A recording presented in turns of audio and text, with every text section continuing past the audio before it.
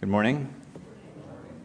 We'll have reason to bless the glorious name of the Lord as we continue in our study of 1 Timothy. Let's turn to 1 Timothy chapter 2. What we refer to as 1 Timothy is really a letter written from the Apostle Paul to his spiritual son and co-worker Timothy. Timothy was young but faithful to the Lord. Many lessons to learn.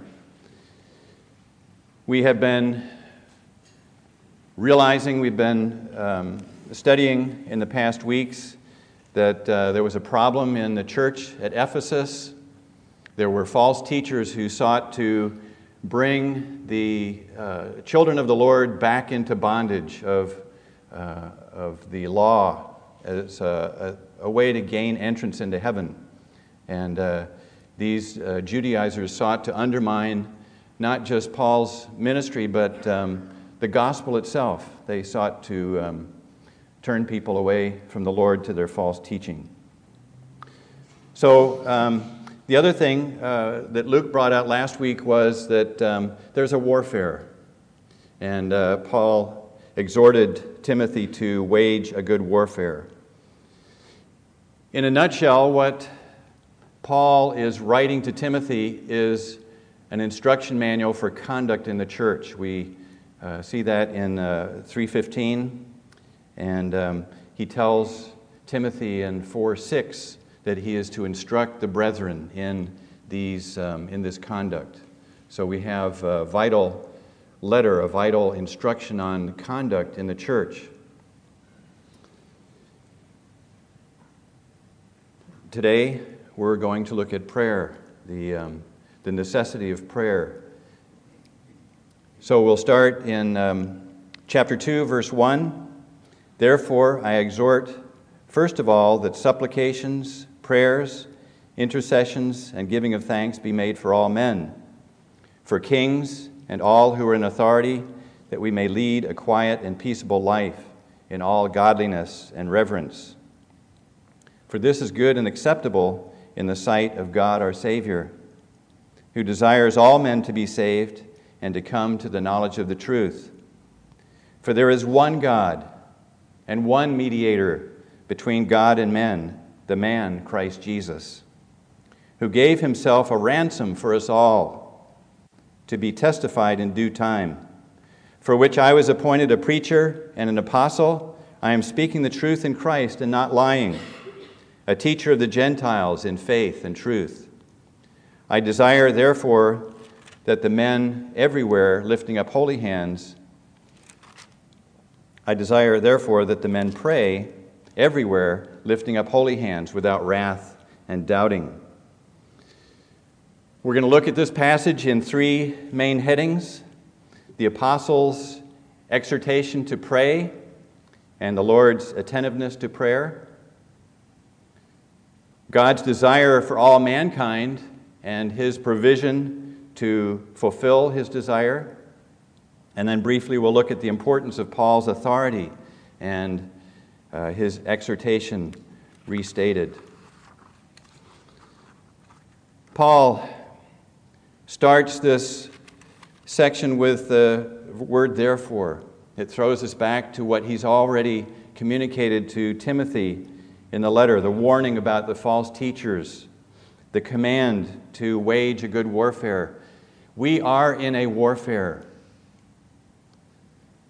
It's easy to be distracted from that, to be lulled into a sense of false security. We live naively if we can't anticipate evils befalling us from the enemy. Are you a soldier of the cross, a follower of the Lamb? Paul wants us to be prayer warriors in the warfare. How are we to pray?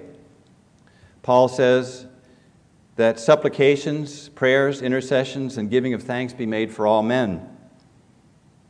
Supplication is a want or a need. It stresses the lack that we have. Our best prayers are born of inward necessity. And this has the thought of a strong pleading to the Lord. Paul's term in the original for prayer is a very general term. It encompasses many aspects of prayer. Intercession is seeking the presence and hearing of God on behalf of others. I'm pouring out requests for other people. And then giving of thanks, of course, is the overflowing gratitude for the Lord for His grace and kindness. Paul prayed. Paul left us lots of examples in his writings of prayers that he prayed for the saints. Let's look at a couple. The letter to the Colossians, Colossians chapter 1.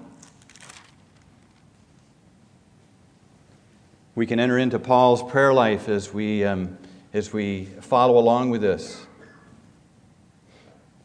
For this reason, Colossians 1:9, for this reason we also, since the day we heard it, do not cease to pray for you and to ask that you may be filled with the knowledge of His will in all wisdom and spiritual understanding, that you may walk worthy of the Lord, fully pleasing Him, being fruitful in every good work and increasing in the knowledge of God, strengthened with all might according to His glorious power, for all patience and long-suffering with joy, giving thanks to the Father who has qualified us to be partakers of the inheritance of the saints in light.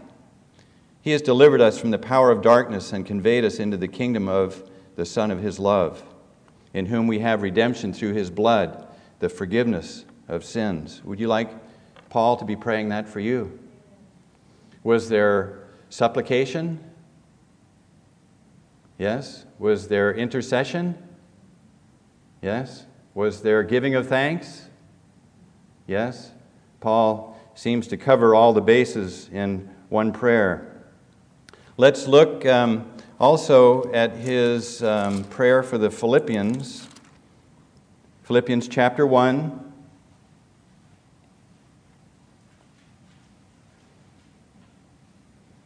And verse 3.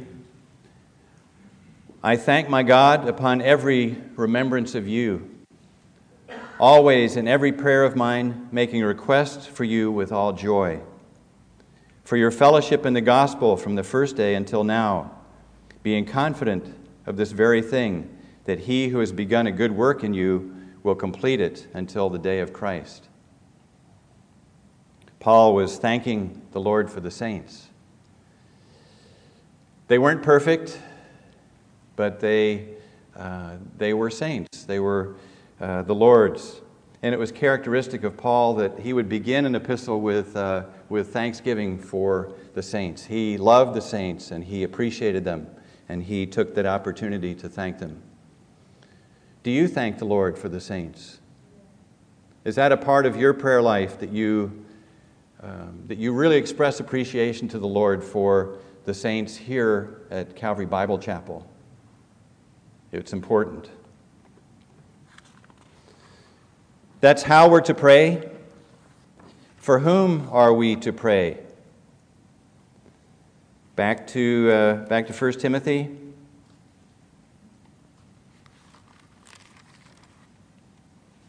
We're to pray for all men.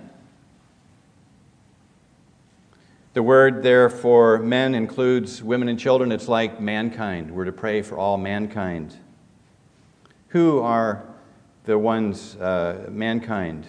The saints. We showed that Paul's burden was for the saints of God in different churches.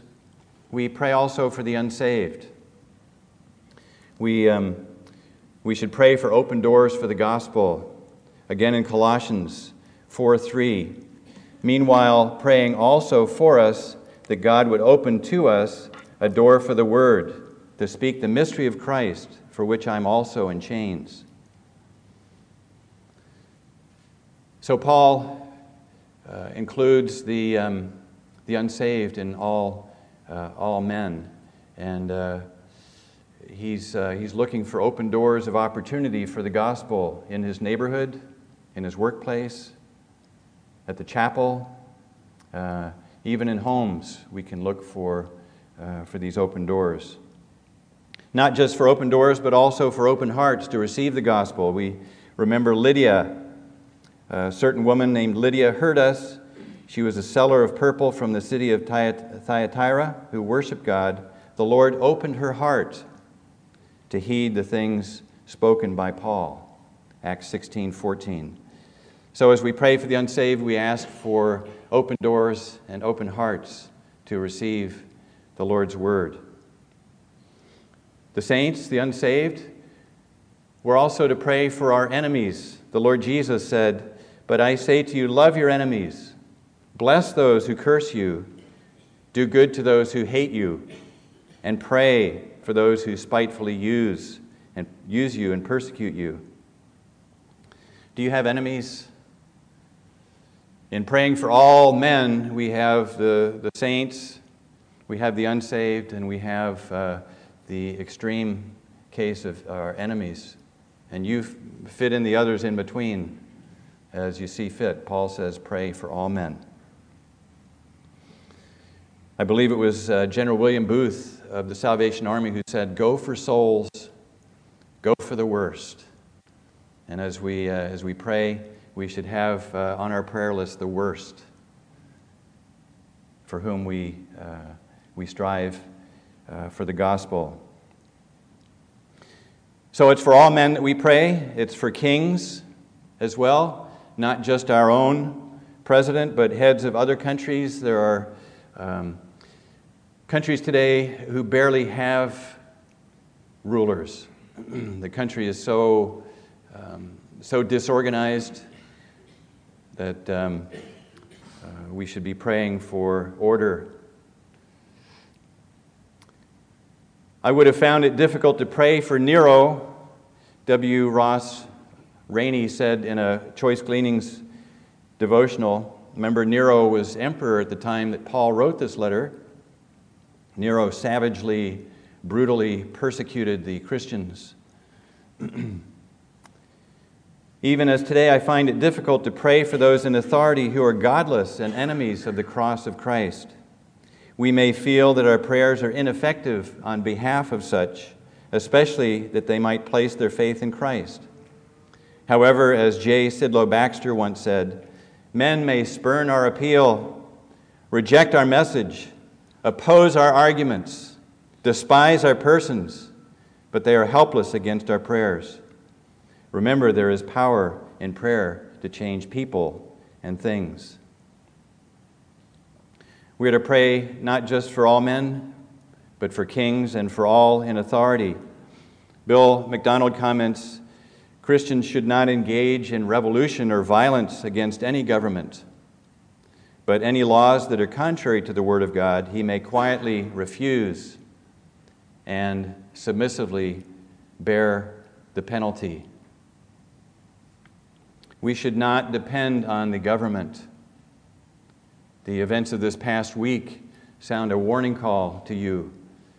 If you do not depend on the federal government especially, and it's a great tendency for us to do so. The government will fail us. The government will disappoint us. We should pray as if the government depends on us, because indeed it does.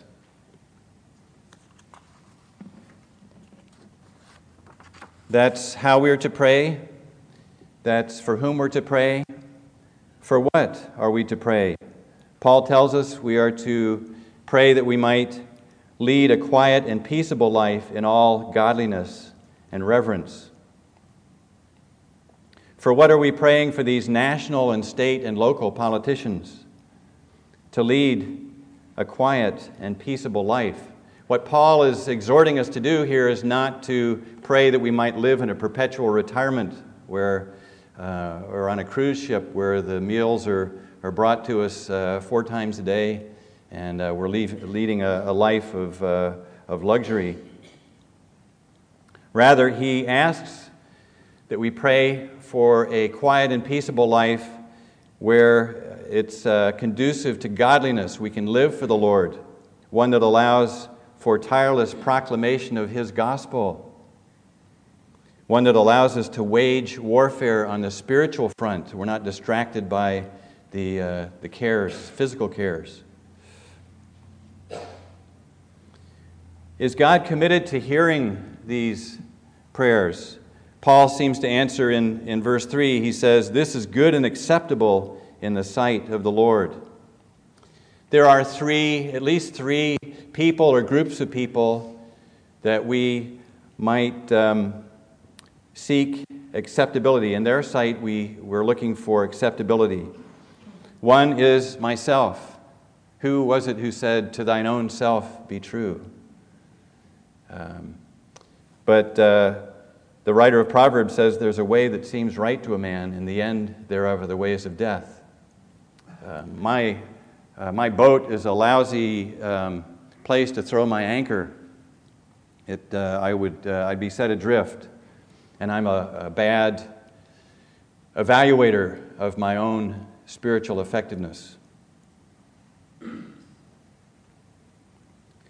We could look to others, but then we'd be like the Pharisees, praying to be seen, praying in the open market.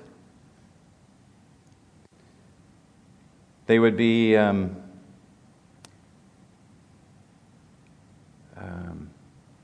looking for the approval of men pleasers. Paul wrote in Galatians 1, he said, "For do I now persuade men or God, or do I seek to please men? For if I yet please men, I should not be the servant of Christ." So it's not to others that we look for approval. It's to the Lord. Each of us shall give account to Him, should we not strive to please Him. What is it that motivates your prayer life? Is it personal gain, pleasure, comfort? Is it the esteem of my brothers and sisters in the Lord that I appear to be a praying person?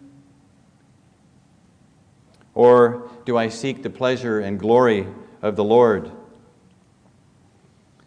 Here's a diagnostic question for you. What are you doing in your life simply because the Lord Jesus told you to? What are you doing in your life simply because Jesus told you to do that?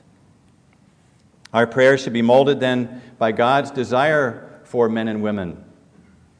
What is God's heart desire for men and women? Paul tells us, he says in verse 4, he desires all men to be saved and to come to the knowledge of the truth. Saved. Good word, good old-fashioned word. Be saved. Saved from what? Saved from the penalty of sin. Job wrote in 33:27, he said, "I have sinned, and I have perverted that which is true, and it has not profited me." He perverted that which was right. And in perverting what is right, we bear the guilt, we bear the penalty for that. God wants to save us from the penalty of our perversion of what is right. The wages of sin is death. The consequence of our crimes, the penalty for our crimes is death. Physical death, spiritual death, the second death. God wants to save us not just from the penalty, but also from the power of sin. Paul wrote, he said, "I see another law in my members, warring against the law of my mind, and bringing me into captivity to the law of sin, which is in my members. O wretched man that I am, who can deliver me from this body of death?" Paul knew the power of sin. God would like to save us from that and from the very presence of sin. Sin was always before King David. He said, "I acknowledge my transgressions, and my sin is ever before me." I can't run fast enough to get rid of it. God's desire is for all to be saved.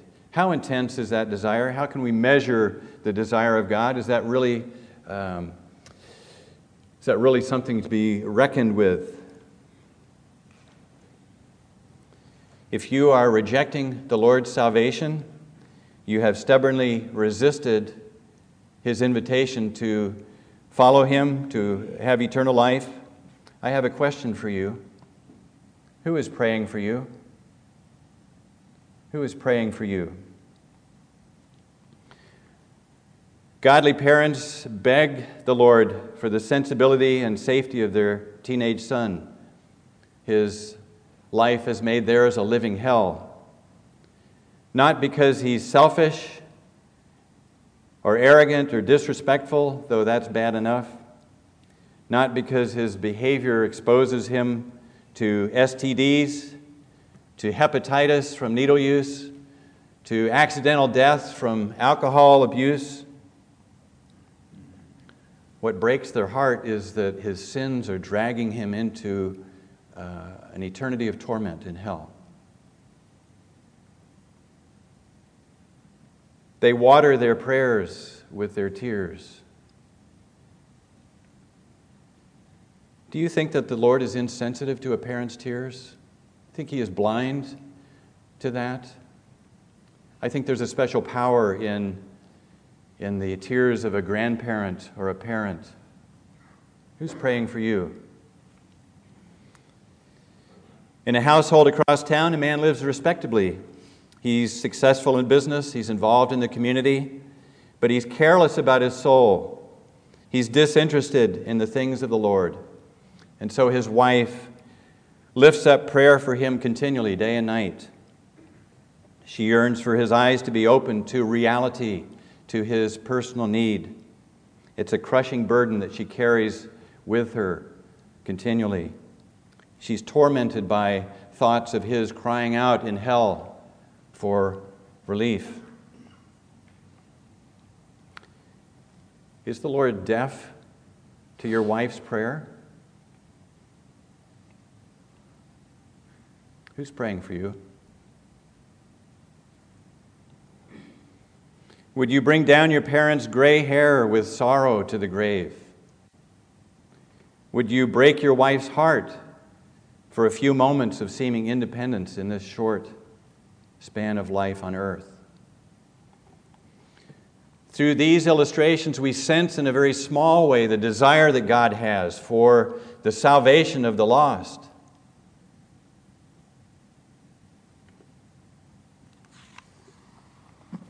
God alone knows the horrors of hell. Only He knows the fullness of pleasure at His right hand. Why do you delay your coming to Him?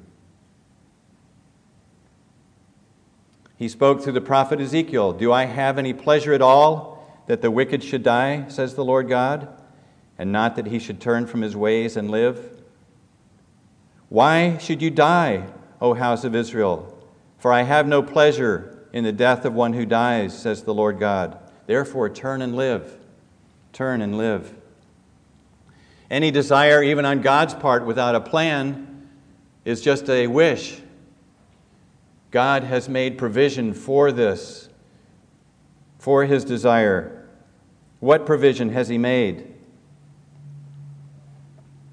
You who are lost and condemned are also hopeless and helpless to save yourself. We know that from verses like Isaiah 59:2. Your iniquities have separated you from your God, and your sins have hidden His face from you, so that He will not hear. God's justice demands full payment for your sin. Job expressed his helplessness in this way: He, that is God, is not a man as I am, that I may answer him, and that we should go to court together. Nor is there any mediator between us who may lay his hand on us both.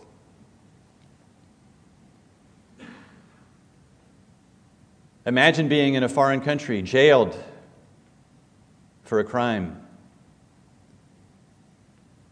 They close the prison doors. You don't speak the language. They don't speak English.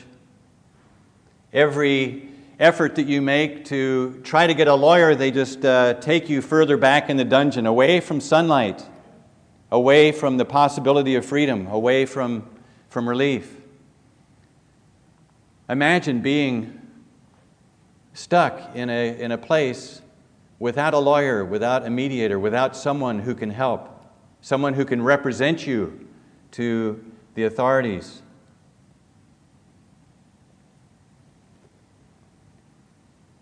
Where is the mediator?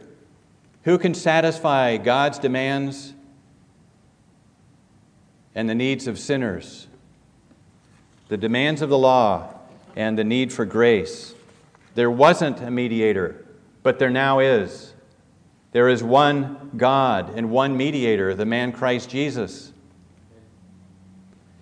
We see Christ's mediation in verses like John 14:6. I am the way, the truth, and the life.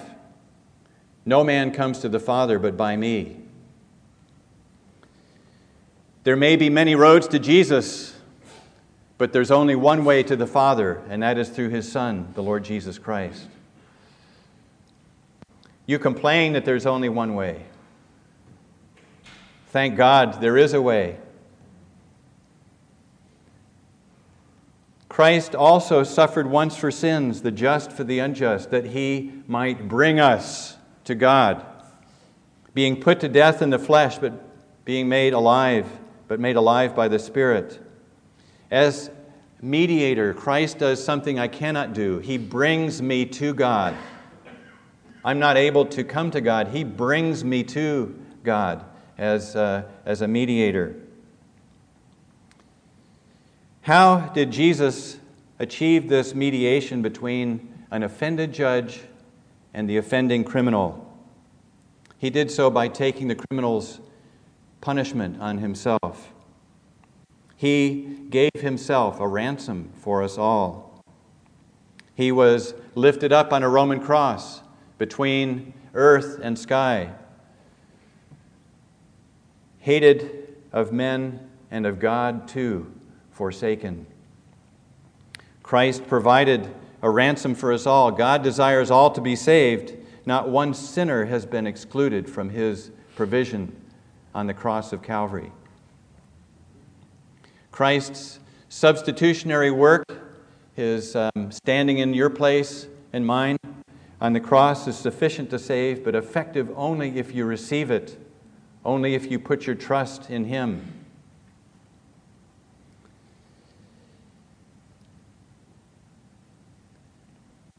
Only as you forsake all others and believe that His work alone can save you. You can sing as you do that with other ransom ones.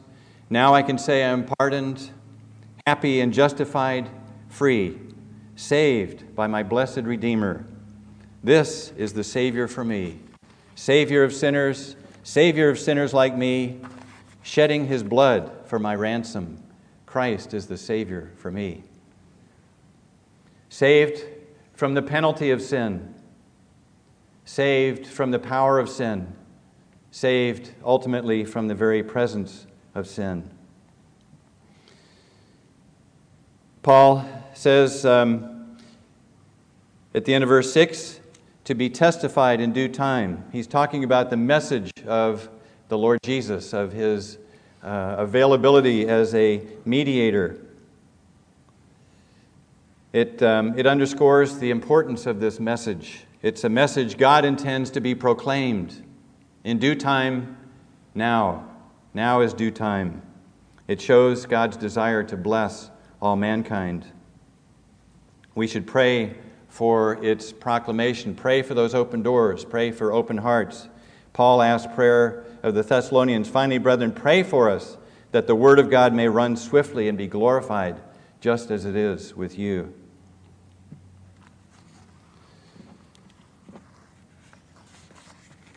Paul shifts to his authority, defense of his authority in verse 7.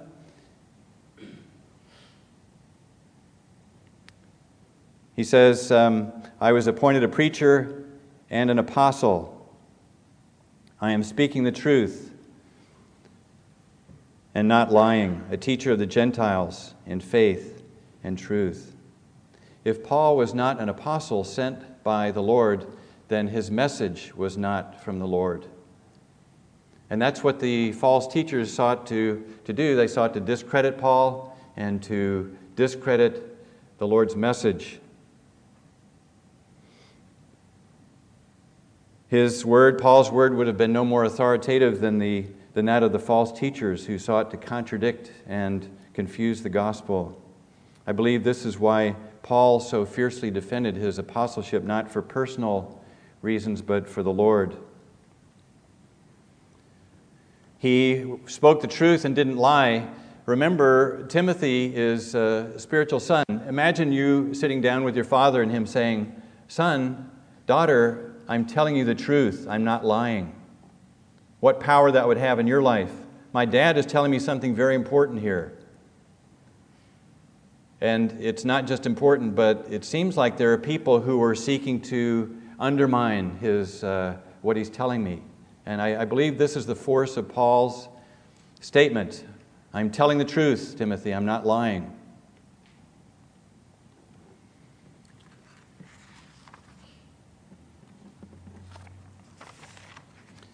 Then finally, in verse 8, Paul restates his exhortation. He expresses it as a desire.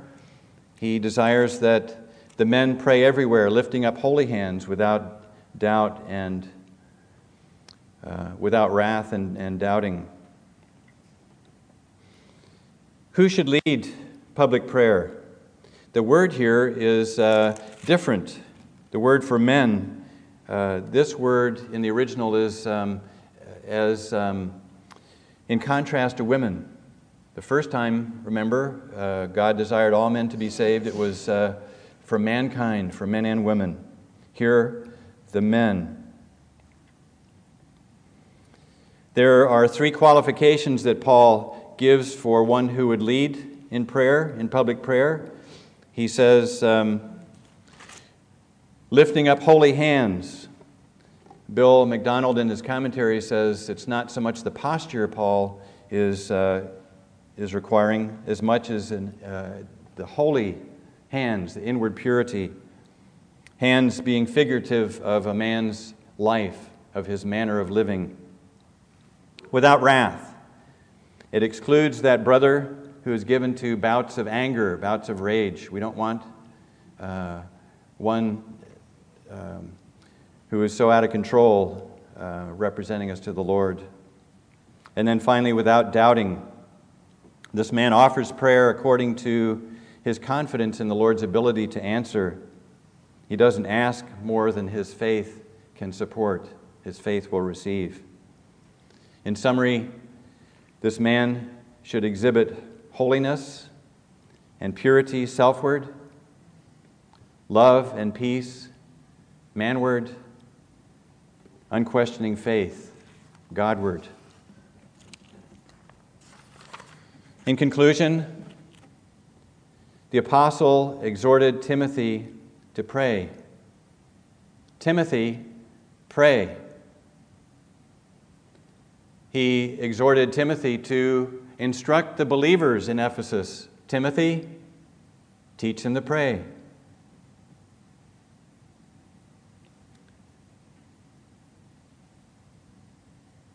Because of the authority of God's Word, 2,000 years later, we hear Paul exhorting believers at 32701 Falcon Drive, Fremont, California.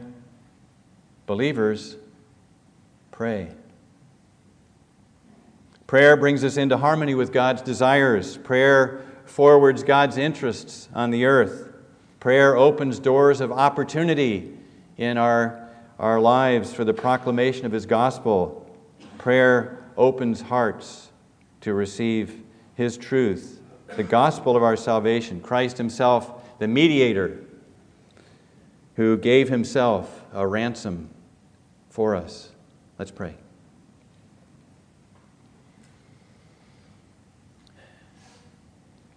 How much would our lives change, Lord, if we prayed as Paul has instructed us to pray, as You have instructed us? We want to be different, Lord, If we're different this week, we pray that we might be so in prayer.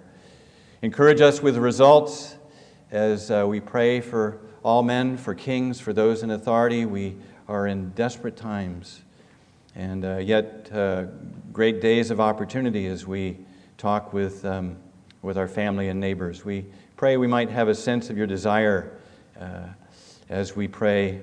We pray that we might have a deep appreciation for our mediator, our Lord Jesus, that might compel us, His love might compel us to live for you. We pray in His name, amen.